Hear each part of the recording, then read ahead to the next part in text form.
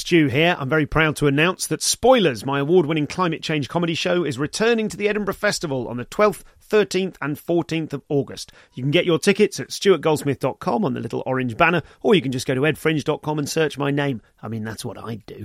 Whether you're a die-hard North Face-wearing climate dude, or whether you are just a regular person who's a little bit nervous about all the news you're seeing and doesn't really know what to think, there's something there for you. It's really fun and funny, and I think you're going to love it. See you there. When you're ready to pop the question, the last thing you want to do is second-guess the ring. At BlueNile.com, you can design a one-of-a-kind ring with the ease and convenience of shopping online. Choose your diamond and setting. When you find the one, you'll get it delivered right to your door. Go to BlueNile.com and use promo code LISTEN to get $50 off your purchase of $500 or more. That's code LISTEN at BlueNile.com for $50 off your purchase. BlueNile.com, code LISTEN. This is a podcast from comedianscomedian.com.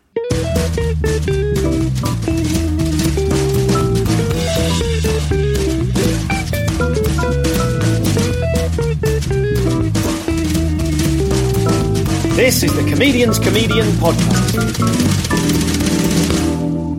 Hello and welcome to the show. I'm Stuart Goldsmith, and this is the brilliant Nina Conti, recorded live at Soho Theatre. Nina's on tour at the moment with very, very unusually for a ventriloquist. She is doing a completely improvised tour called In Your Face, and you can get details for that at ninaconti.net/live. She's also going to be at the Pleasance One every night at 7:30 at the Edinburgh Festival. So jump on that, ninaconti.net/live to get tickets for In Your Face, either at Edinburgh or on her massive national tour. And just before we go in, I just want to say right off the top that I have recently confirmed the next live guest for the Soho Theatre, which will be on the 2nd of June, and that is Will Anderson. Now, some of you will know Will Anderson if you're listening in the Southern Hemisphere. He's massively famous over there. He's an Australian comedian. I actually saw him do some ridiculous live monstrosity, some improvised nonsense with him and a similarly inebriated Lindsay Webb, who you will remember from earlier episode of this show. Will is just tremendous, and you can see him at the Soho Theatre on the 2nd of June. You can go and see his show. He actually opens that night, so you can see his show at 7:30, then come and see the live podcast at 9:30, and you can use the discount code FAFF, F-A-F-F, to get 25% off your tickets at sohotheatre.com. So that's the next Soho Live one. This is the one that happened this week, starring the brilliant, charming, and very, very funny Nina Conti.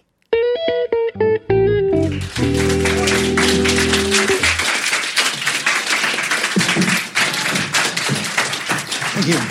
Let's shake hands as if we haven't just been chatting in the dressing room for a little while. And I'll just remind you at the top, yes, if you wouldn't mind. The thing I always need to say to my guests on the live shows is to hold the mic like you would in stand-up mode. And I always feel stupid doing that. But of course, Nina doesn't do that because her hands are frequently otherwise engaged. Yeah. And when you first arrived, you said, and I haven't brought a puppet with me, is that okay?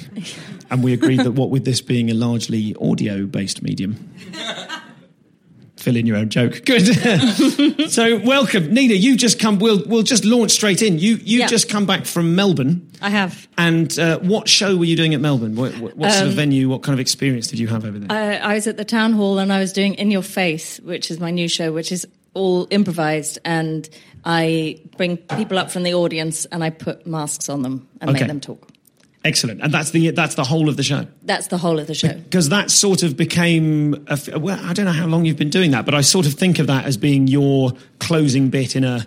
If I were to see you on a gala, you'd do a 15, say, and the last 5 would be 2 people out the audience with the vent masks. Yeah. Every show I've ever done, though, I've ended up making my closing bit the start of the next show. Okay. It just ups the ante. Deliberately. Makes me work harder. Yeah, deliberately a little bit. Or I think I like that bit. I want to keep that bit in. I'll take that as a starting point. Okay. And your those sections, now we're right into process here immediately. So those bits, are they improvised? Yes. Which bits? Well, from the stuff that you're making the people say, looks really playful. And I think you mentioned it in Clowning Around, which was your recent documentary, which we'll chat more about in a moment. you mentioned that you'd taken some of that clown on stage with you, and it looks like, from what I've seen, like that you're being very, very free and playful with what you're making the people say. You're sort of responding to them. Yeah, I'm completely reliant on them and what they do and their gestures. And even if they do nothing, I have to imagine that's the best thing that they could do and make that work. Okay, that's sort of an element of psychology for you there. Like, you can't be going, oh, Christ, they're not doing anything. Well, I spent a lot of time choosing, thinking, oh, that person won't be good, or that person won't be good, or maybe they'll be okay, but all that stuff. And then I just forgot about casting and thought, whoever I choose is the best person. Okay. Because they're who I've chosen. And, no one came to be the entertainment. That's completely up to me to make it work. So it's just optimism that I've had to work on. And just for people who haven't seen this, I mean, this is all over YouTube, and you did it on Live at the Apollo as well, but could you just describe, for people who haven't seen it, exactly what the setup is? Yeah, it's a jaw, which I control with a sort of bicycle pump, and it opens and shuts. I don't know how it works. It's like it's like a lower half of a face mask with massive lips. So you can still see the person's real eyes, but their mouth is controlled by me. Okay. Because the reason I asked about sort of improvisation is, as I understand it, when a comic does big TV numbers like that, you have to submit a script beforehand. Yeah. Is that I remember Terry Alderton, when I interviewed him, was talking about the fact that's why he found it really difficult to get his head around those kind of gigs. Was because there was an element of play in it that couldn't be scripted. Well, you don't have to always do it. Live at the Apollo, I don't think you have to do it. Or they did so many run-up gigs on the way that they saw the kind of thing I would be doing, and then I don't remember having to write that out. But no, I can tell you a secret, because it's kind of an in podcast. But I used to use a stooge when I first started using the mask. I paid someone every night. It's such a cheat. I paid someone in Edinburgh, the same guy who was that lazy. So if anyone came twice, his name's Nathan. He's a comedian himself. So he had a show. Anyway, no one noticed. I don't think anyone noticed. And that was Talk to the Hand. That was 2010, I think I did that. And so I'd make him dance. I'd make him not dance, actually. I'd make him not dance because it was funny, and making him say he was going to dance, and he really didn't want to, but all the time saying, yeah, I really want to dance.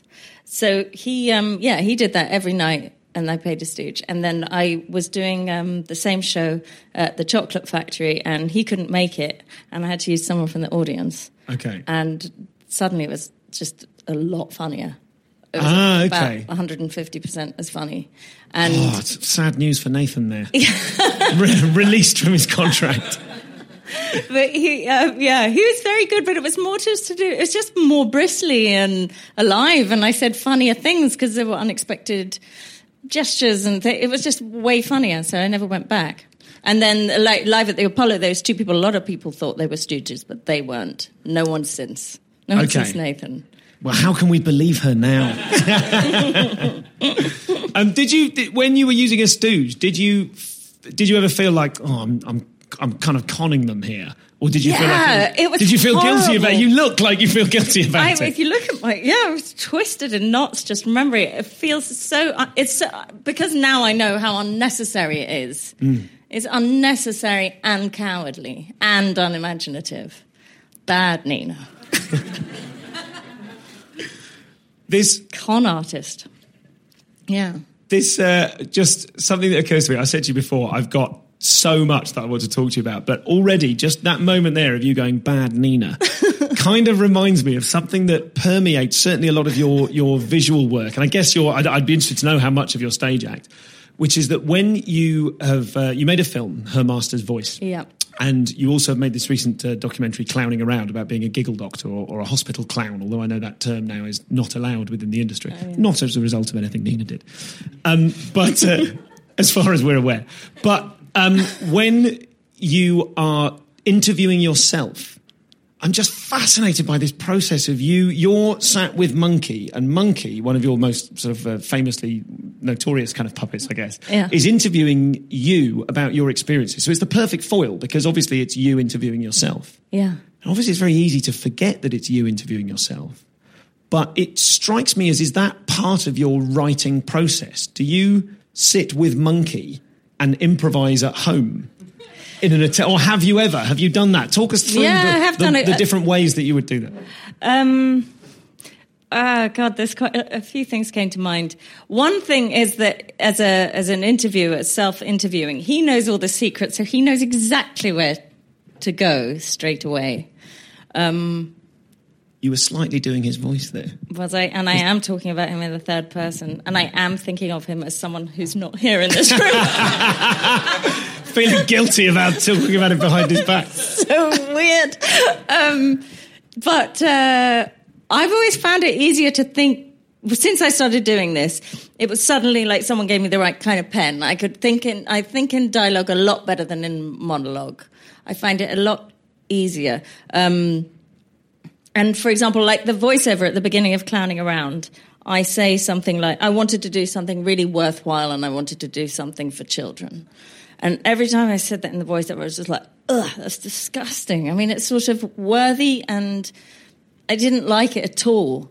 So when it came to doing it one time, I just did it with Monkey and suddenly it was just like really easy to say.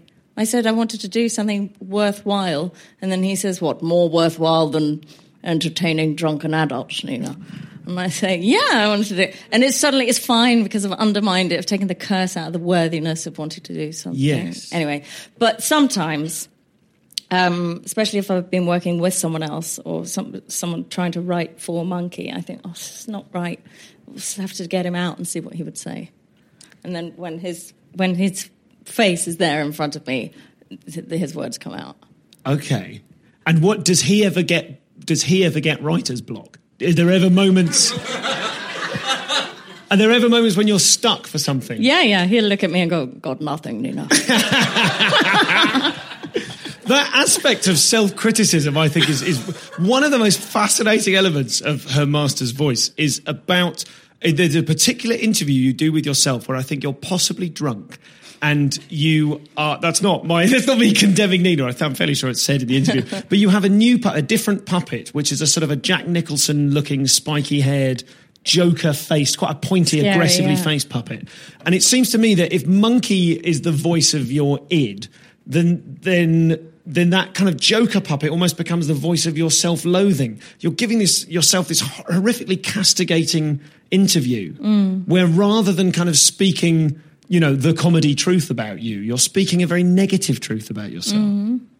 Well, I think the Monkey is probably capable of doing the same thing as that puppet, but he's got more charm.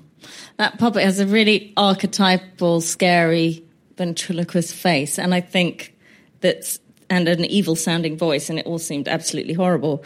But I think the line that was in the film was, "You've turned a purported tribute into a tart's holiday." I think that's what he said. Monkey could say that, I think. Yes, but I think the way in which Monkey would say it would give you more of a break. Yeah, maybe. Yeah, maybe. I felt it was, by the end of it, I wanted at the end of the film to see you encasing the Joker puppet in concrete and just dumping it in the sea. Although you couldn't do that in case it would then in the sequel it turns up in a sort of horrifying way. He did have a storyline actually that got cut. What was his storyline? He was really unhappy and so I took him to that puppet shop where they had all the different puppets and got him a woman's body. And suddenly he was happy. But it was one too many things to include. I'm so glad there's a sort of quasi-happy ending for that bit. But do you kind of, what are your thoughts on that? That you're giving voice to a part of yourself that what's the difference between that and when a comedian... I say this, I tell you where I'm going with this, I spend a lot of time trying to write about my anxiety, and often I end up with the anxiety itself running the writing process, and I just end up feeling so negative about what I'm doing that I can't think of anything funny. Right. Discuss, brackets, puppets. That's the laziest question I think I've asked someone.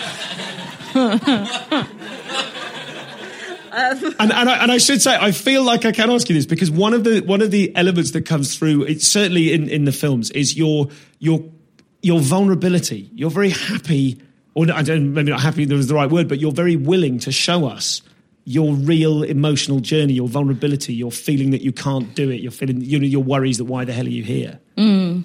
And there's something I really could agree with and go, oh, God, yeah, I feel all the time in here. But I don't have someone to turn it into a conversation with. I know. I just find it much more easy. It's less painful than somebody worrying about themselves just in a monologue. I don't know. For me, it's very easy with the puppet. And it's not such a turn-off. It is equally self-indulgent. It just doesn't seem so because you're throwing responsibility elsewhere. I don't know. I can't discuss it. What is it? What was the question? There was no question. It's a big one, wasn't it? Your self-loathing becoming comedic. Yeah, because this isn't a funny little peanut-faced monkey. And, then we're all so ridiculous all the time. We're such idiots. And it's much nicer to reflect that in a face of an idiot. Like a little monkey idiot, It draws attention to the ludicrousness of all your worries and, your vanity and everything. It's lovely to undercut that. Something I'm, having been in a couple of double acts in my life, whenever I see a happy double act, I always think, God, it must be so good being in a double act. But, of course, you've got to split the money in half. You don't. You've nailed this. Yeah, yeah, it's true. It's really cheap as well. He was like 10 quid. And you ended up buying several. Has he been? Yeah. I think the impression I got was that he was discontinued. Yeah. And is therefore you've got spares that are very valuable. I've got a few spares. Yeah, not many, not enough to last me. It depends how long I live, but I've got about 20 years monkey left. What an awful... Well, I mean, that brings us to the next thing we could talk about, which is some of the most... I want to ask you about what your standing is within the Vent Act community. Right. Because when on Her Master's Voice, when you are at a ventriloquist convention... and you are performing a set, which must be scary. I often think if magicians are performing sets in front of other magicians and so on. The bit you choose to perform is the meta bit of taking the puppet away, talking to the hand, and then you throw the voice of monkey into the air and then into yourself, and you end up physicalizing the monkey, which is one of the most kind of brain-fizzing routines I think I've ever seen. Has anyone else ever done that in ventriloquism? Did you invent that? No, I don't think anybody's done that. People have done voice swaps with their puppets. Okay. Where, the puppets start speaking with their voice and they speak with the puppet's voice and they go, I've seen that done quite a few times. But no, I don't think anybody's embodied. And it's so funny because they all sit there with pens. They all write down your jokes. And they all write down everybody's jokes. And I don't know, jokes. There are loads of joke books for sale. I don't know. It doesn't have the same pride, ventriloquism, as stand-up. Yeah, in that convention, it's like, can I use your joke about, Yeah. Because it seems it's the Venn diagram with comedy and magic, isn't it? And I've always thought of magic as kind of modular, like people sell tricks with the patter that accompany the trick. Yeah, right. That's true. Yeah. So I guess the kind of Vent acts are maybe a little bit more happy to do that. Did you? Yeah. I mean, what was the reaction? Obviously, on the night they were blown away. But what did people come up to you and say? Oh, I like that bit. I'm doing that. I don't know. It's worth scouring YouTube. Somebody might be doing some of it by now. I think I don't know. It's fine. It went well, but I had to not swear. It's quite religious there as well. There's a lot of religious ventriloquists and people who do the puppetry and the no pulpit. More two terrifying words. So I felt like a bit maybe like a bit of a dangerous character out there, but it was very warm actually. The response, it was nice. Yeah. And with that in mind, with that kind of modular thing, I mean, I think. Certainly from the YouTube comments that I've seen on some of your videos, there is a feeling that you invented the mask bicycle pump act, which is a thing you can buy, isn't it? Yeah, you can buy those. But you're sort of doing it. I haven't seen anyone else do it with Lemon is doing it as well. Really? Yeah. I haven't seen that. Okay. Yeah, but is that annoying? Bit. I mean, given that of the two of you, you're the experienced ventriloquist. No, it's fine. I mean, it happened. It happened as well at the comedy awards where I had put the mask on Jonathan Ross for a minute and then Lee Mack said, give me that. And Kim was way funnier with it than I had just been. I was like, fuck. Stop that. Stop. Don't show people. Yeah. Yeah. But I think what makes yours so unique is that there's a couple of sort of like cruise ship entertainer style acts who are doing that. There was a huge deal, I think, as far as I know, almost a lawsuit with an American ventriloquist suing an English ventriloquist over using one of those masks, and then somebody else came back from the 50s and said, listen, I invented this. No one can patent this because I invented this, and everyone's free to use it. And he's put a sort of statement online. So this is Nina. There's already been at this point in the interview some revelatory stuff, and there's even more coming up. It was so exciting to speak to Nina. She has got just a combination of a real vulnerability and an amazing skill. And yet, as she was saying, this obsession that she has that she's boring somehow, that's a very unusual one for a comic, I think, but fascinating to dig into, and we'll keep talking about that shortly. Nina is, as I mentioned at the top of the show, she's on tour with In Your Face, as you've heard. It's a completely improvised ventriloquism show, and she is, I mean, if you can trust anyone to improvise brilliantly through other creations, that's something you can't see anywhere else. And if you can trust anyone to do it, it's the brilliant Nina Conti. The show's called In Your Face. It's on at Edinburgh at 7:30 every night at the Pleasance One, and the national tour you can get tickets for at ninaconti.net/live. Now, it is with enormous pride that I can tell you that I myself and also the podcast are both going to the Just for Laughs Festival in Montreal this July. I'm so excited about this. Their website is www.hahaha.com. That's how pro they are. They managed to bagsy the website, hahaha.com. And you can get tickets there. For me, I'm in the British Gala, along with other acts. I think they've all been announced now. I'm fairly sure it's Pippa Evans, Ed Gamble. I think Russell Howard's headlining it. And I think I don't know whether Sarah Millican is in that or is doing her own show. I know she's going out there as well. I know Jimmy Carr is going out there from the UK as well. Gina Yashere will be on one of the mixed bill shows. But some of my very favourite comedians are going to be out there. Patton Oswalt is going to be there. Dave Chappelle's going to be there.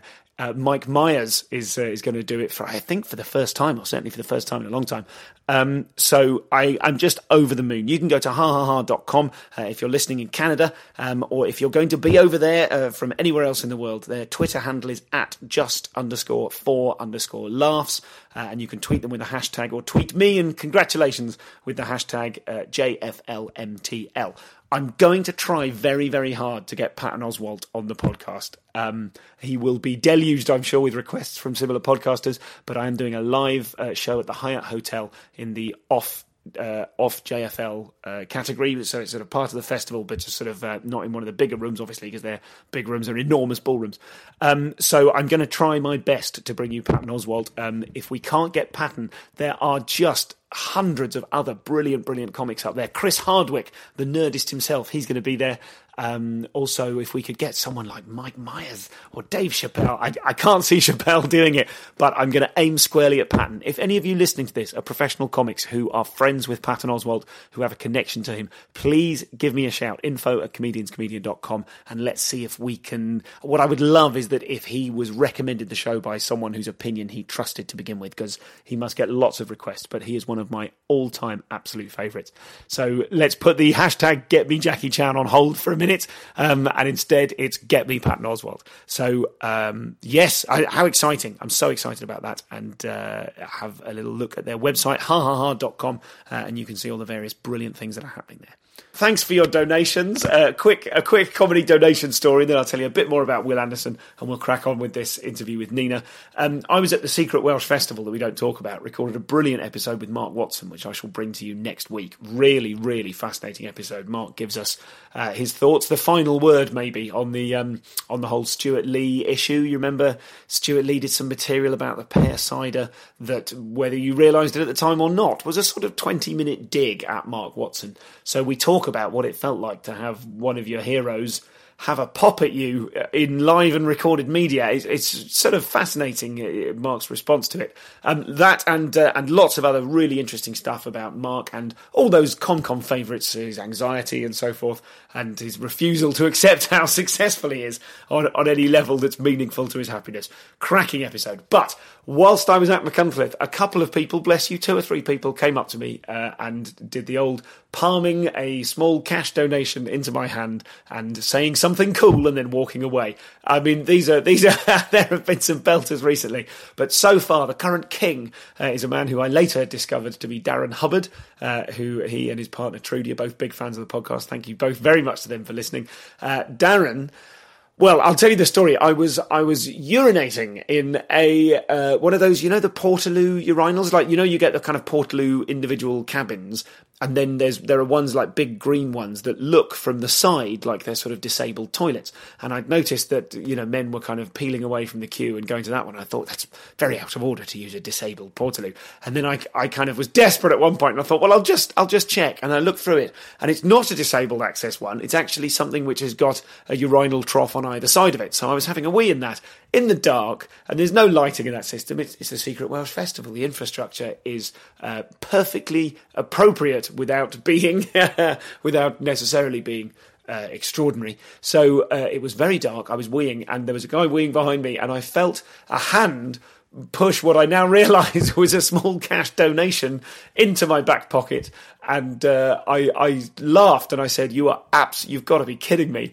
And the something cool he chose to say was, "Don't speak," which was it absolutely made my festival. So thank you to Darren, and also thank you for later coming up to me and going, yeah, sorry, that was me. So I didn't remain scared and none the wiser for the rest of the festival. So that was all that. Thank you. If you'd like to donate, you can press some cash into my hand and say something cool if you see me at a gig. A couple of gigs I've got. I'm in the Stand in Edinburgh all next weekend, and I've got a preview coming up at Bear Funny, which is at the Finsbury pub in Manor House. It's just 2 seconds away from Manor House Tube Station. So whether you're in London or Edinburgh, the Finsbury one, that's Bear Funny on the 27th of May. That's a Wednesday, and I'm in Edinburgh all next weekend, which I'll try to do the maths quickly in my head now. That is, what are the dates? I should have looked them up, and I'm not doing it in my head. I'm clearly looking it up online. The Stand in Edinburgh, 14th, 15th and 16th of May, so that's next weekend. Come and press some cash into my hand and say something cool if you fancy, or donate online to support the podcast at comedianscomedian.com. You can click on the donate button and choose your own adventure, choose your own financial adventure. You can decide how much to give me, whether it's £1 a show that you found particularly useful, a one-off cash donation of £20 or more. Feel free to do that. Please don't tick the regular donations button. We simply still cannot make it work, and we don't know why. Something in the code, which may as well be the Matrix as far as I'm concerned. But thank you. I really appreciate your donations. I say it every week, and I mean it every week. If you can't afford to donate, that's absolutely fine. But if you can support the podcast, then that kind of pays for the people who can't afford to pay. Occasionally I'll get a student send me £2 or £3. That's very kind of you. I really appreciate it. But if you can't afford to pay, it is, or you choose not to, that's absolutely fine. The podcast is free. It's a resource. It's here for you. But if you like it, if you feel good about it, and you would like to help me feel even better about it, then please do donate either in cash or online at comedianscomedian.com, or at Patreon. If you subscribe to Patreon, that's patreon.com/ComComPod. That's all the stuff about cash. One last blurb for Will Anderson. Goodwill, which was one of his recent shows. Just to give you, if you're not familiar with him, I know his profile in the UK isn't as massive as it is in Australia, although that is changing.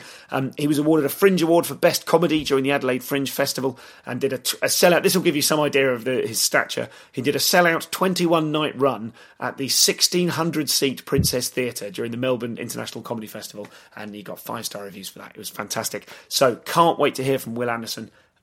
And that's the 2nd of June at sohotheatre.com. And you can, well, it's not, I mean, that's the website. I'm not going to be interviewing him at sohotheatre.com. That would probably be easier, a lot less admin for everyone. But no, it's a live event, and you can enter the discount code FAF to get 25% off your tickets at sohotheatre.com. That's all of that. Now let's get back to the brilliant Nina Conti.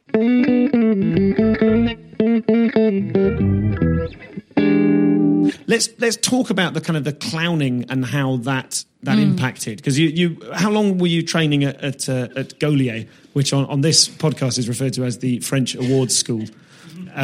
which everyone goes to and then comes back and wins Edinburgh. But yeah, as part of your journey to become a hospital clown, you went away to try and, because you couldn't take Monkey, you didn't feel Monkey was working in that environment, so you went away to try and discover your own clown. Yeah. And your description of, at one point you look at the camera and go, I feel like I'm pretending to be a shit clown. And that to me, I was like, God, that's exactly what failing at clowning feels like. Right. It's I've hideous. gone undercover as someone less funny than me. Yes. Yeah, it's just shit. It was really, but it was really useful because it was all about finding the game. And if you can find the game, and it's so easy once you realise it's easy. I mean, whatever the audience is laughing at, you do more of. And if they're not laughing at anything, you just keep trying to find new things, and then something they like. You know, it's like a hotter, colder thing, and you get closer and closer to the hotter, and then keep going, staying in the hot, and building on that. And I find that really exciting with somebody from the audience in a mask, because they also feel that. They also realise, because at the beginning they're doing nothing, and then they might raise an arm, and I'll say something stupid as they do it, and they realise, oh, okay, everyone loves it when I do this. Yes. And then they start to do more and more, and they kind of break open a little bit. And what is it, do you think, about, like, I suppose the archetype, the idea of, the stereotype, of Goliath is that he shouts at you until you cry and then you're funny. Do you know what I mean? It's like everyone I know who's been through that process just gone, this awful, emotionally battering journey. Why is that, do you think? I guess you're just putting up a face and you're not allowing everyone to see you. You're performing. You've got a slightly acting face on when you're in that panic and you're thinking, oh, why don't they don't like me. You're not showing how much you care that they don't like you. You might go, oh, that was shit. And that's just still awful. Until you break and weep and suddenly you're funny. That's just fucking hilarious. It's gone so badly for that person. And then it's just and you riveting. Just see someone give up and that becomes funny. And then they're free. I mean, this sounds like torture. I know what you mean, but I'm concerned that people listening to this are going to go, God. Sounds really painful. Yeah. Yeah, I know. It's not. It's really not painful, though, when people cry. It's so funny. Especially when the clown teacher's shouting at them. Yeah, they're sort of all tearful. So bad. You are so bad. And it's like, that's suddenly so funny. And did you feel approaching that? Did you, like you said, you'd given up all of the things that made you funny? Like we were saying before, I went to one of Phil Burgess, Dr. Brown's clown courses, and there were a bunch of other stand-ups on it who had variously different reactions to being told that they weren't funny. I think a lot of people have gone into it going, well, I'm going to do this course, but, I can smash Reading jonglers on a Friday, so I'm basically going to be all right. What's the worst you can do? And people were just dissolving. Yeah. Did you find that you were taking into it, you've got years of experience as a funny person. Did you feel that you had to shed parts of what you understood were your funny qualities? Oh, God, everything. I would come on, and do a weird voice, some strange Yugoslavian voice and a hunch, and he just tell me, no more voices. This is Phil Burgers. Okay. He was just shouting, no more voices, no more hunching. Stop hunching your face. And I was like, God, and stand tall and speak loudly as you. And I was like, that's just going to be the least funny thing ever. But and it's hard. It's hard to make this sound believable. But then I suddenly did do a really good bit, standing straight and proud and speaking very loudly. I went somewhere funny. And I don't know, I can't remember anything I said for those 10 minutes, but it was a hit. And I wonder if that's something about vulnerability, because I remember working with a puppeteer years and years ago at college, and he said, he did this puppet workshop for us, and he said that the thing that attracted him to puppetry was the fact that he always wanted to perform, but he was terribly shy, and when he started to move a thing like that, he realised no one was looking at him, and it sort of unlocked that kind of creativity. Yeah. Now, you're exposing yourself, you're being vulnerable, but you're also... I think there's something interesting. I think of ventriloquists as basically hiding, but you don't hide. Yeah, it's just enjoyable to speak to something that has no responsibility. So I keep turning my head away from the mic, looking at the imaginary monkey that's not here. Oh, everyone does that. But the lack of responsibility, because they didn't say it, nor did you say it. You know, the puppet didn't say it because it's not real. And you didn't say it because you wouldn't have. It occurred in your head, but it doesn't mean that you stand by it. It's not necessarily a thought you own. So that's all very liberating. So just talk a little bit more about the writing process then. So if you have been through times of improvising with Monkey, what are your other techniques? Do you ever write without Monkey there? Do you ever just... I don't write anymore. I hate writing so much. That's why I'm doing an improvised show, so I never have to sit and write a fucking joke. I hate that. Everyone listening to this will be cheering. It seems lazy. But I come up with much better jokes on stage, always have. So I'd go out with a really rubbish act and then think of something funny under the pressure of being on stage and keep it in. And so when you were writing your really rubbish act in the early days, what sort of techniques were you trying to get any writing done? Were you ever doing like morning pages or... Oh God, I did do a long time ago, but that was when I was an actor. I'd just sit with a coffee and my laptop and write. And then I'd go to a new material night and everything was just too verbose. It was too written. I can't say that. It's not going to sound normal. So I would have to just reword everything at the time to make it less literary. And when you're improvising then in your current show, let's talk about what are you sort of following improv rules? Have you done kind of improv training like sort of, UCB or those kind of things? Did you ever learn improv or is it just a case of... No, all I've done course-wise is a little bit of clown recently. Okay. And the rest I've kind of learnt on the job. So, but I'd probably be awful to improvise with if I joined an improv troupe because I just don't know what it's like to work with another human being that can speak. Really throw me. And wants half the money. Yeah. And they could say things that you hadn't meant for them to say. Yeah. So do you have... I mean, I know from what little I know about the world of improv, and I'm even calling it improv these days, which seems horribly American, but I understand that there are various rules. Do you have your own kind of mental toolkit of rules? The kind of yes and? Yeah, stuff like that. Like, so as an untrained, as a kind of a self-taught improviser, are there equivalent rules, do you think, that you... Or sort of areas you go towards? A lot to do with optimism. Like, even if nothing's happening, to go, that's amazing. And I just keep telling the person how amazing they are until I find some way for them to be amazing. I think there was this one guy in Melbourne he mowed lawns and he wasn't moving at all.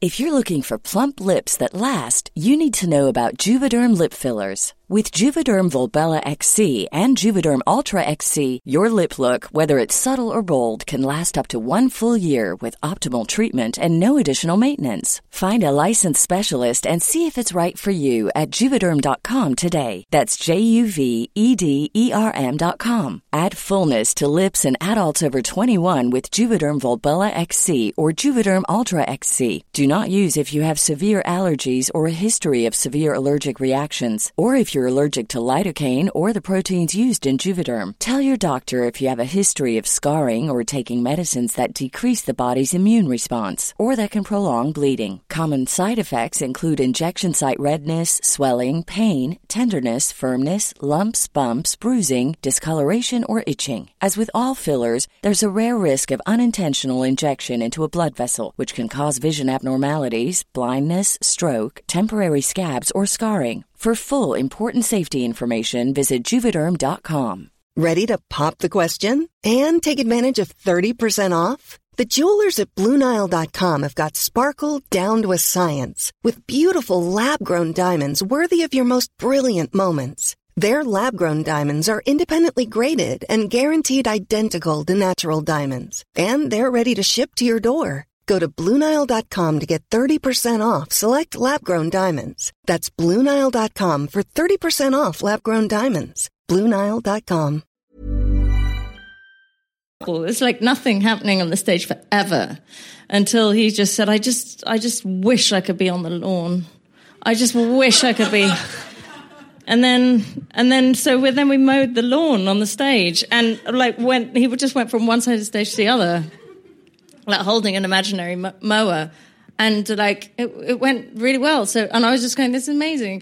And we get to the end, and then he'd go back again, and then again. And I think it went. It was one of those lovely things where it suddenly, the longer you did it, the funnier it got. Like, really, we're at the end now. We're going to go back. And it's lovely. It wasn't clever, it's like I didn't do anything clever. It was just remaining optimistic with it. That was the key. So that's my main rule. What drives you to keep innovating? Because I think given that you and Monkey are very, very funny, and you could have kind of gone, I found a thing here, I've got this, and done 10 Monkey shows with various variations on that. But you haven't. You've got lots of other puppets. You've got lots of other techniques. You've got that whole meta thing, and now improvising with people in the audience. What is it that drives you to keep trying, experimenting with new things, given your baseline is very successful? I suppose it's just getting bored of what you're doing. That's not a really nice way of thinking about it. But if it starts to get boring for you, then it's, I don't know, you only live once. You're going to be desperate. A fear of death. I think it's a fear of death. I think I'm scared of dying and not doing enough interesting things. Ken Campbell is like a massive inspiration. Like, is it wild enough? Is it heroic? All these questions he would always ask as actors, He was only interested in things that were fucking heroic, I was lucky enough to see Ken Campbell do a gig in the Lake District years ago where he was talking about, and I remember parts of the bit word for word, he was talking about translating the routines of Ken Dodd into pidgin English and then taking them around by boat, taking them around the islands of Papua New Guinea. Yeah. And it was the most wild and heroic and outlandish. Yeah. And a lot of it, you were watching it going, this can't be true. Oh, that bit is true. I recognise that fact. This bit can't be true. That's definitely a lie. Do you know what I mean? No, it's all true. No, he really did it. He really did do it now and do it fully. That was another sort of mantra of his. It could be a really stupid idea, but he could do it heroically. He wore his pants over his trousers for a good deal of time when he was trying to teach the world pidgin English.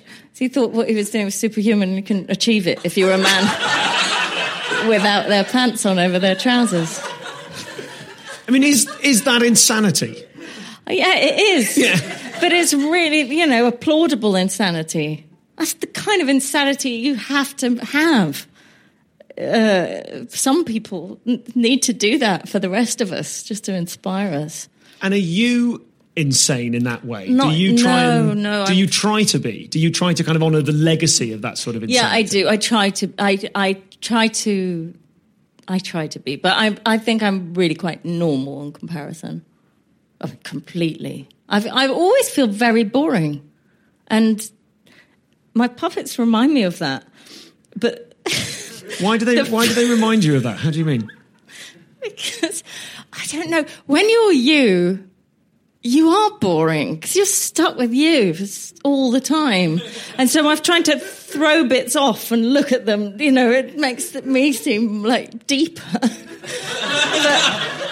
I don't know, cast off some of the impurities and have them chat back at you.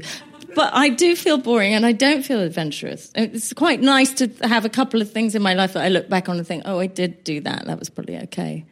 I mean, it's which still sorts really of things boring. Stick in your mind as your least boring adventures? I think taking on the task of making that film, taking Ken's puppets when Ken Campbell died, he left me his puppets in his will, and I took them to a puppet graveyard in Kentucky and made a film about it. And I'd never made a film before, and I didn't have any funding or anything. So I suppose I was glad that I finished that. Doing it was one thing; that was a jolly, really, in a way, going off and filming it. But to actually manage to finish it and sell it and stuff. And what kind of do you feel that those kind of adventures he'd have liked that? Yeah. It certainly would have had a kind of a narrative resolution to it that he'd have liked. Yeah, I think so too. I mean, I get really cross about work a lot of the time because a lot of it gives you a bad feeling. like, for example, 8 out of 10 cats, which I just did, which I was so shit on, and I knew it would be. I knew I would be shit, and I didn't want to say yes to it, but I said yes anyway because you just sort of think, oh, people stop asking if I don't do these things. But then I got there and I was so sort of cross that I'd done it, and here I was, and it was as shit as I expected, and what was the point of this? Well, let's stick with that for a second. I know. I know. So what do I do? So yeah, and then. I'm quite cross about a pilot I've been given that's coming up. I'm really cross about it. I don't want to do it. I think it's going to be shit. But if I don't do it, then I won't have done... You don't, not do a pilot when somebody's giving you a pilot. That would be probably stupid. Maybe that would be clever. Anyway, I can't decide, but I'm going to do it. But I very nearly cancelled it today, and I went running. This is going to make me sound so strange. I went running, and sometimes I run through a problem. Maybe that's how I write. As I'm running, I kind of think of something that's bothering me, and it's sort of or joggles down with the rhythm of the running, sort of finds a way through. And my worry for this run was this fucking pilot, which is a chat show. And where I'll interview the puppet celebrities, and I think, oh God, I don't like being mean to people, and sometimes that requires that, and I don't want to just be nicey, and I don't want to sit with a puppet facing someone and have a boring. It's just going to be shit. I mean, the whole thing. And then as I'm running, I think I'm going to cancel it. I had an argument with my husband about it, saying it's giving me a bad feeling. I'm not going to do it. But then on the run, I had a what would Ken Campbell do moment.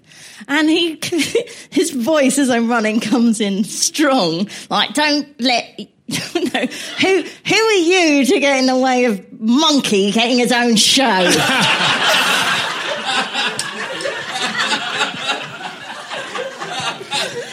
This is not about you. Let him off the leash, Let him say what the fuck he likes. And if they don't want it, then they don't have to have it. But don't spoil Monkey's chance.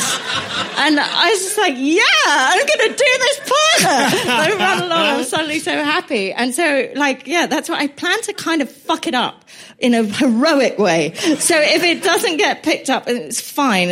Monkey might be just awful. It might just be awful. The guests might walk out. I have no idea. But I'm going to, let But Monkey presumably, drive if it does get picked up and you've done it super hard for Monkey, then if it does get picked up, then that's kind of license to continue doing that and give Monkey some heroism. Yeah. We'll see. It's happening here. It's happening here in a few weeks' time. Excellent. And do you think that you said yes to something whilst not wanting to do it because of part of that legacy of Ken of be adventurous? Are you trying to are you saying yes effectively to prove to yourself you're not boring? Yes, I'm probably trying to prove to myself I'm not boring. I mean, that's really the boring choice, isn't it? It's going, oh no, it doesn't really feel right, I don't want to do it. Why do you worry that you're boring? Because I so am. To me. Which aspects of you are boring? Given your career as an internationally renowned, award-winning, globe-trotting puppeteer, kind of, do you know what I mean? Yes. Which bit of that is boring? I don't know. And can you imagine why is that an ingrained thought? I don't know. It feels like that, but it's. I think there's just so many people who are less boring. I don't know. I'm not that boring. I don't want to go on about how boring I am. Because I'm not that boring. Can you imagine a version of you that wasn't boring? And what would, by your standards, what would a non-boring Nina look like? What would you have to do to satisfy yourself once and for all that you weren't boring?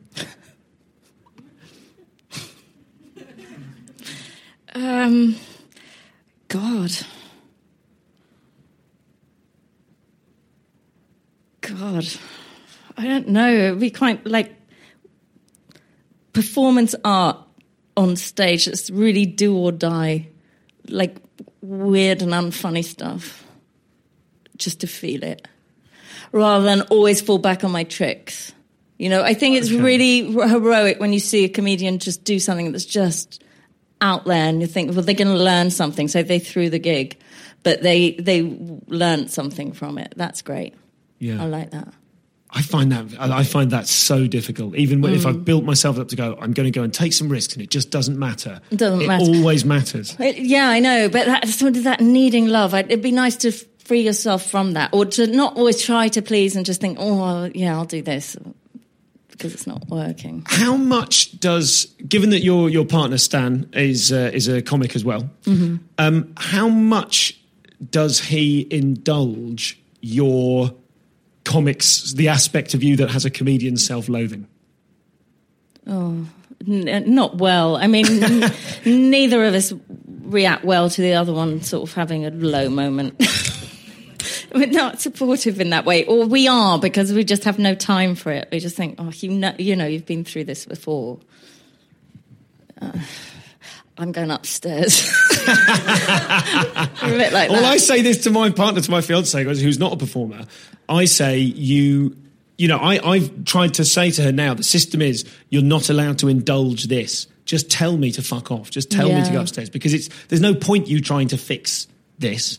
Yeah. The low moments, the self-loathing moments, oh God, that was the worst thing I've ever done. Why am I even doing it? All of that stuff. That's not a logical argument we can have. But those jangle cringes that you have after a gig that hasn't gone well. And I did a lot of corporates last year, and I had a lot of them, because they were, a lot of these kind of awful moments, because it's just such a weird setup and you're there for the wrong reasons, and things don't go as planned. And so I'd come home cringing, and it would take a while. It takes a while. You have to sort of offload. What do you do? You drinking after the show, you could try that, but it's, and then partying, a little bit of that might get rid of them. Or just sitting in the car. I don't know. How do you get rid of them? It's like there's a kind of disaster energy in you that it needs to be dispelled a bit. And I'll go back to Stan and say, oh, it's really bad. Don't want to hear it. Yeah. You really don't want to hear it. He's like, just, have a bath. Just fucking meditate, something, It's really, it's I don't know, it's dull. It's a dull process that you go through again and again. I'm interested actually to hear you say that you would do or have had experience of doing badly at corporates. I would. One of the things I would think was a cast iron certainty about your act is that you just absolutely kill it at corporate. Yeah, I think the hit rate's okay. It's pretty good, probably. It's pretty good, but it's just weird. You just feel uncomfortable. I really hate putting on the evening dress, and you just feel like a bit of a whore. You are a whore for it. I have to say, I feel like a whore doing corporates, and I'm glad I don't have to wearing an evening dress. There's a thing, I think, a sort of, I don't know where I've got this idea from, but apparently in the 90s, that kind of big suit, the comedian in the big, like a red suit or a crazy coloured suit. I'm sure I heard from someone that came about because corporates insisted you wear a suit, but people were like, I'm not wearing a proper suit. Do you know what I mean? That they do some version of that. Yeah. Sorry. Wasn't a question. I just sort of thought, no, it's bad. They're slightly weird things. No. But part of me is thinking, don't say that, you won't get booked for any more. That's okay. If you were to review yourself, what things would you consider to be your weaknesses? Playing a kind of, I'm so shit thing, I think is very tiresome. And I think I do that a little bit. Like, I'm a bit giggly, like a girl. Like a girl. I'm like a little girl, but now I'm a woman. I'm not a little girl, and I should stop going that, I don't know what I'm doing kind of thing. I'd stamp that out and go, fuck off, you cunt, and shut up. Or, stand by what you're doing, or stand there like a professional. Stop guffawing, and, you know you can do it now, so just fucking do it. That is a fascinating answer. Thank you for that. And given that you feel like that, why aren't you stamping that out? What is it about that? Is it a safe place? Yeah. Is it a habit for you? It's habitual. I think I've done it this evening as well. It's habitual. And it's ingratiating. It's what you kind of learn. Maybe it's what I learn as a girl trying to get boyfriends as, young girl. It's like a giggly thing. I mean, I don't want to lose I want to laugh. I still want to giggle when it's called for, but not just like all in a kind of idiotic way. I think maybe I'm more monkey than Nina. Wow.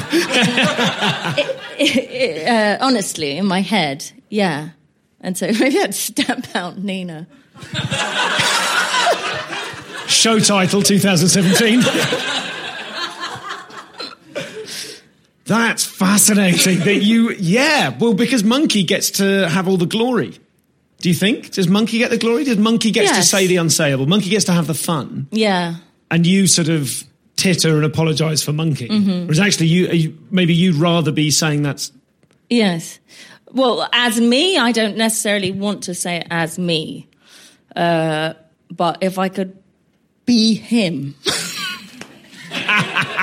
then I'd have fun. That's not weird at all. I mean, I think for me, one of the fascinating things about that is that we all battle our inner demons, all comics and all people, but particularly comics, people, artists trying to create things, trying to say how they see the world. Everyone has to kind of try and sort of say too much and then reel it back and work out how they do it and what they say. But you're someone who actually has physicalized representations of those different voices. Yeah. So that must be very interesting to pursue that, to do a show entirely as Monkey, or to do the voice throwing thing, to go on and just do Monkey's voice without Monkey there and just say what Monkey would say. Could Monkey ever do a solo show? Yeah, I think so. I think it might occur. You mean what, with me under a desk, or you mean I would come on as you would come on just in your head, you'd know that you were just being Monkey tonight? Yeah, I think I should do that. That would be the thing. It would be really painful, but I really think that's maybe one of the heroic things I have to try, is to come on with that inner thing and just see what happens. I would like to make some opportunity for people to ask questions. Oh, there we go. I will repeat the question for the sake of the recording, though I do not respect you, sir, for asking it. Is there a question in that other than the gentleman in the audience? What was your name, sir? Eamon, a bad man. Eamon asks if you have offered a home to Cuddles and a foster home to Cuddles and Orville yet.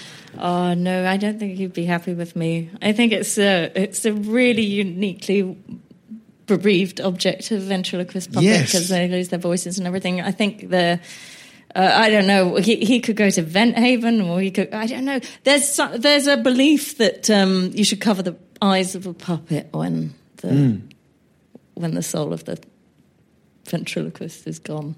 I've heard that. Or put them in a museum. I don't know. What's going to happen to Orville? It's tragic. Did you ever work with Keith Harris? Did you ever? I met him once, yeah.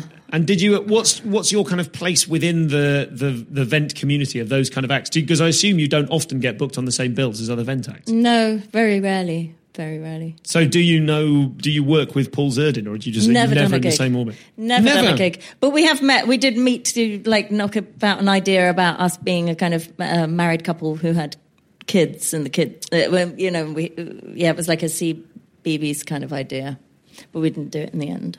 Okay. But I mean.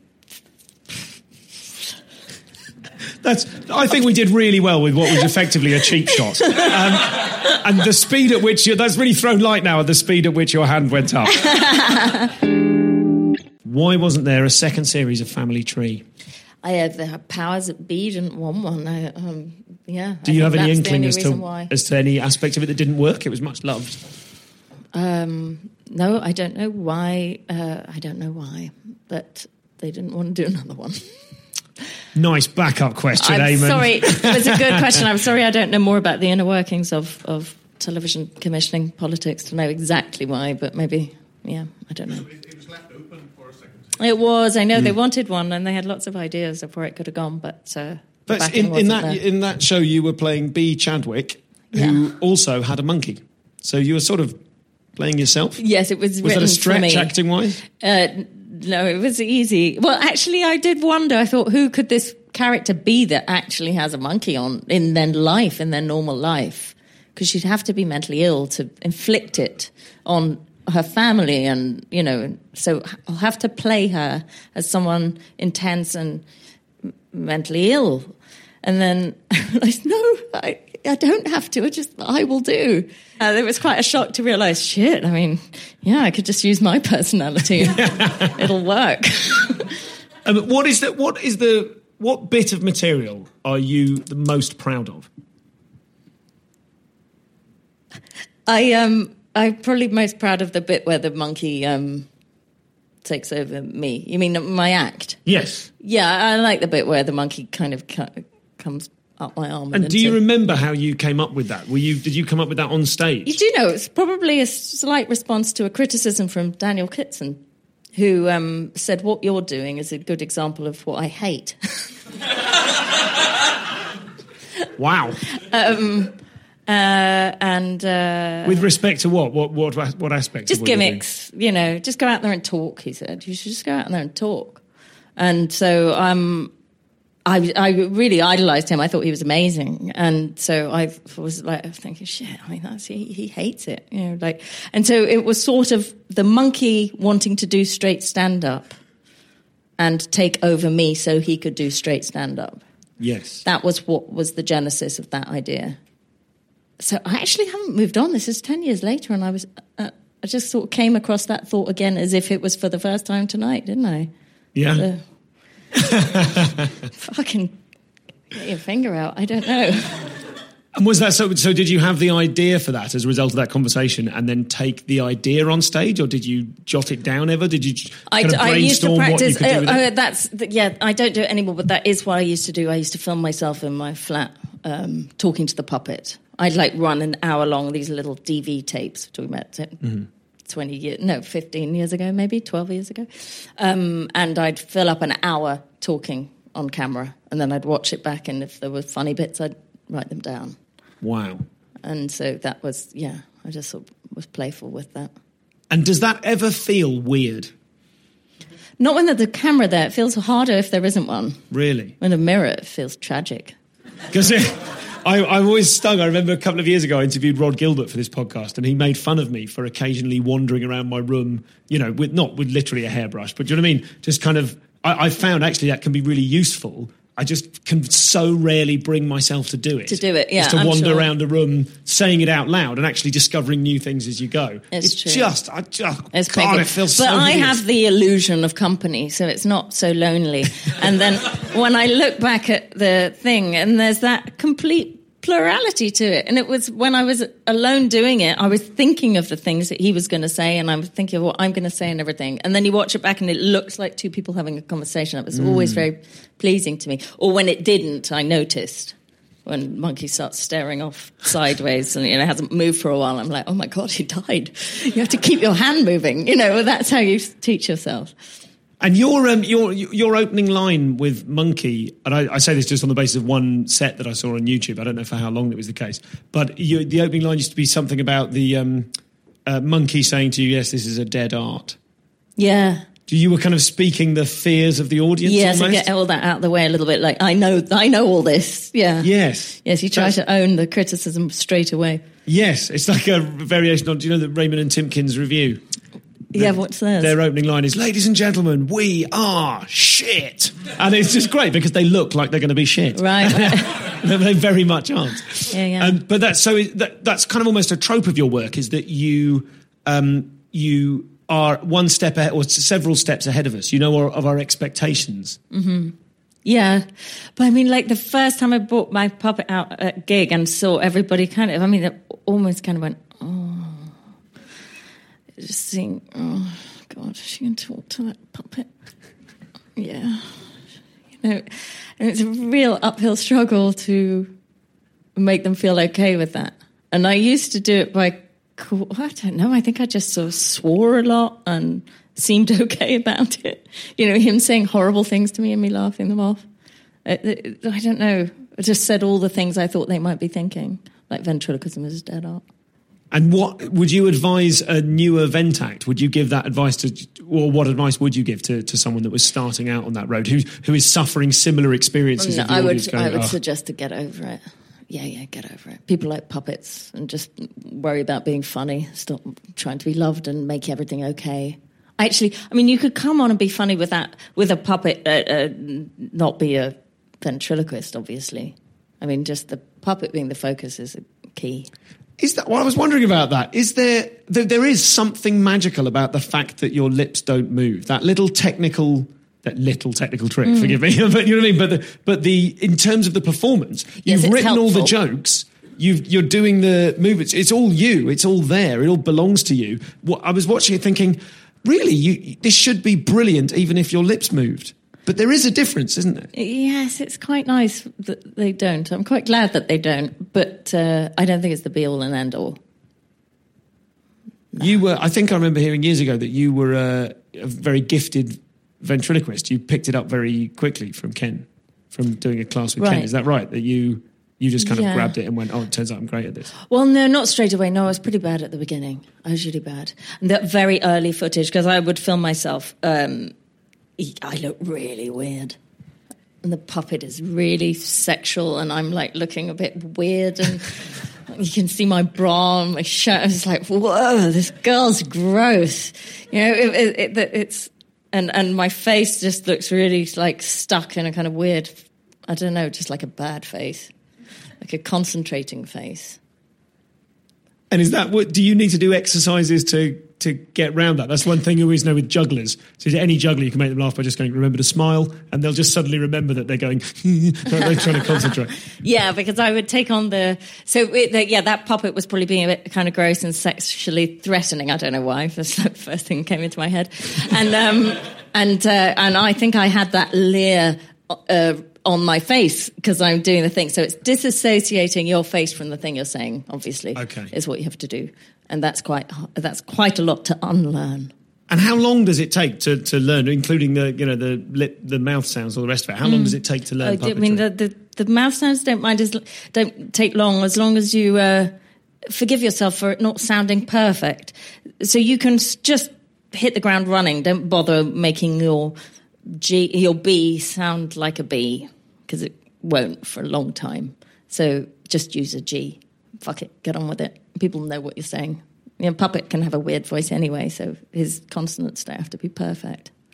And are there any... I tell you what, we'll revisit the stamping out question. Amongst puppeteers, amongst people like, for example, Jeff Dunham, who's probably the biggest vent act in the world. Yeah. You feel like you're answering, you're preparing yourself. No. But are there things that people shouldn't do with puppets? Is that the right way to ask? No, there's nothing you shouldn't do with a puppet. You should do everything with a puppet.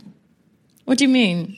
Well, I suppose this might not go anywhere, in which case I'll cut it. But I suppose with his biggest success is Ahmed the Dead Terrorist. Yeah, you know what? I make a point of being a bit ignorant because I'm nervous I might not like it, and I don't want to say that. I mean, I haven't watched Jeff Dunham. Okay. So I know I Kill You, and it's very funny, that thing with the eyebrows going up and I kill you and everything. That's cool. I don't want to worry about the politics behind it. Is it all right? That's fine. That's absolutely fine. Yeah. What were you going to say? I'll cut the rest of the interview and just leave that. You shouldn't do that kind of thing? Well, I don't know. No, I suppose I like... I'll tell you what it is I like knowing in stand-up which stand-ups are liked or loathed by other stand-ups. And I was just wondering whether there is a similar sense of that aspect of the community amongst vent or speciality acts. No, I don't. There isn't. Not that I'm aware of. No, there isn't. Fair dues. We've probably got time for one more question. Now that you're puppeteering people, have you ever had a situation with people where they've come up to you afterwards and said any kind of negative experiences, really, where they didn't like it or they felt exploited? I'm worried. Are you one of them? No, but I saw one of your warm-up shows, and it was really, really great. You had a pastor and his wife. Oh, yes. And you got them to both do sermons. Yes. It was really, really funny. But after the show, I was walking out with them, and there was an element of sort of tension between them, as in their entire sort of profession had somehow been subtly undermined. Oh my God, I'm sorry, I've got to repeat. I'm going to run over here so that you can say that. If you just lean forward. So what's your name? John. Eamon is kicking himself. He didn't come up with anything this good. John, just I realised, just précis that question for us. I saw you once do a warm-up act earlier this year where you were doing it, and it was great, and a pastor and his wife were there, and you got them to both come up and puppet them as doing sermons, and it was really, really funny, but I was walking back with them afterwards, and there was an element of tension in there, as if you had undermined their entire life. Thank you, John. I'm just curious, did you hear any of their conversation, or did you just pick up on a vibe? There was no conversation. Thank you, John. Nina, you monster. Do you remember that couple? I do. I was nervous about it, but I went there anyway. When he said he was a pastor, there's this rule I have of the person you speak to is the person. Whoever you choose, you don't shop around too much. Yes. Whoever you choose is the right person. So pastor, okay, deep breath. This is difficult because I don't want to undermine everything. I'm not religious, and yet I don't want to make him really blasphemous. That's the first idea that comes in. It's like, I could say lots of just dreadful things about God and everything. So I didn't do that. I think it was okay at the time. I'm sad to hear that he didn't like it. But there's a chance John misinterpreted their silence. Perhaps they were blissful. They were definitely very quiet. Yeah, right. For a long time, and I think it would have been them taking it the wrong way rather than you actively insulting them. Do you know, I had another pastor in... Was this at the Tricycle Theatre? Yes. Believe it or not, I had another one in the following night. And he seemed to really like it, John. No, it was a woman, actually. It was a woman, a female bishop, also not bishop. I don't know why. Anyway, but she was a female, what do you call it, priest? Can you have them? Vicar. A vicar. God, what an idiot. Sorry, right. I didn't know either, you're quite right. She was a vicar. And I went a little further with her, and she was very sweet and sort of gave me a hug afterwards. And I thought, that was fine. It was like my agonising was probably not needed. But what I remember with him doing was he would use his hands. He made a sermon about nothing, didn't he? Like, here we have the thing, and here we have the other thing, and it's all about mixing the things or something. One star in the air. I don't know. Anyway, it was nonsense what he did, but he had the right hand gestures for the sermon. Yes. And I talked just nonsense, just rubbishy non-secateurs. So nobody has ever really come up to me, but there was one dreadful, dreadful bar mitzvah. Everyone's leaning forward in their chairs. My only bar mitzvah I've ever done. And I got the lady up and did a thing about how she was a bit bored of her husband, and she was a real party girl, and she was looking for another husband, and it was stony. Man, it was stony. I was like, what on earth? And I think it might have been the case. Oh. And someone thought it was so rude, and I had been so rude about him. I didn't know him. He was way off in the dark. How could I know he was actually boring and that she was looking for another, Oh my God! But it was really frosty because it was amongst. And they were he was sat there thinking, "This is how she planned to tell me." She's paid a ventriloquist. I don't know. But then I didn't. At the time, I just thought that was a really bad gig. It probably wasn't the right kind of. I don't know. I probably was just rubbish. But it was a friend at the school on the school run who came and told me, I heard about this bar mitzvah you did. And it was really bad. They thought you were so rude because you'd kind of, I don't know. They thought I'd researched the people. But I don't know that is the case. I mean, to cover my arse. Maybe that isn't, that isn't the case though, right? Anyway, the worry is that sometimes you'll pick up just, you'll just pick up on a vibe and you'll end up saying something. Yes, because certainly if you're working in the area of improvising, saying around the the first body idea, language, the first thing that comes to you, the actual body language, yes. Very dangerous. Yeah, it can be dangerous. Yeah, it's scary. It's not boring, though. No, it's not boring. No. Okay. This is the sort of final element of the show, and we must finish. We're out of time. But I was interviewing Mark Watson at Machynlleth Festival at the weekend and spent a good half of the interview trying to convince him that he should love himself as much as we all love him. Yeah, right. So it'll be a quest of ours now, people, to convince you're not boring by paying members of the clergy to sit in your front row and give you unique and exciting experiences. Ladies and gentlemen, please join me in thanking the brilliant Nina Conti. Thank you. Thank you, Stuart.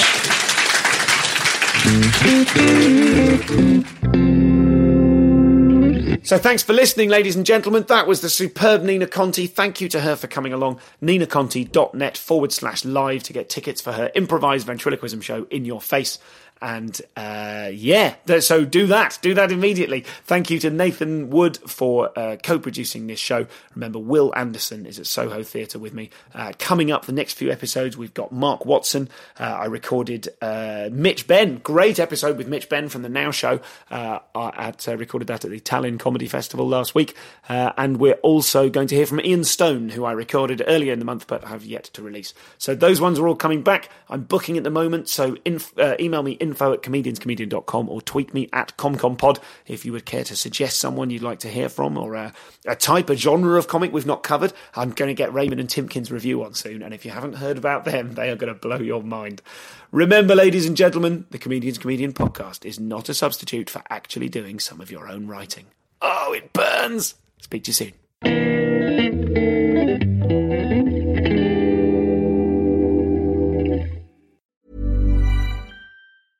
Step onto the legendary clay courts of Roland Garros, where the world's best players battle it out at the French Open for a chance to win a Grand Slam title. Tennis Channel Plus is your place to watch. Stream every court from your phone or smart TV live in HD. See the action unfold as legends fight for glory and new rivalries emerge. Daily live coverage begins Monday, May 20th, with match replays on demand so you never miss a moment. From the first serve to the final point, Roland Garros promises unforgettable moments and new chapters in tennis history.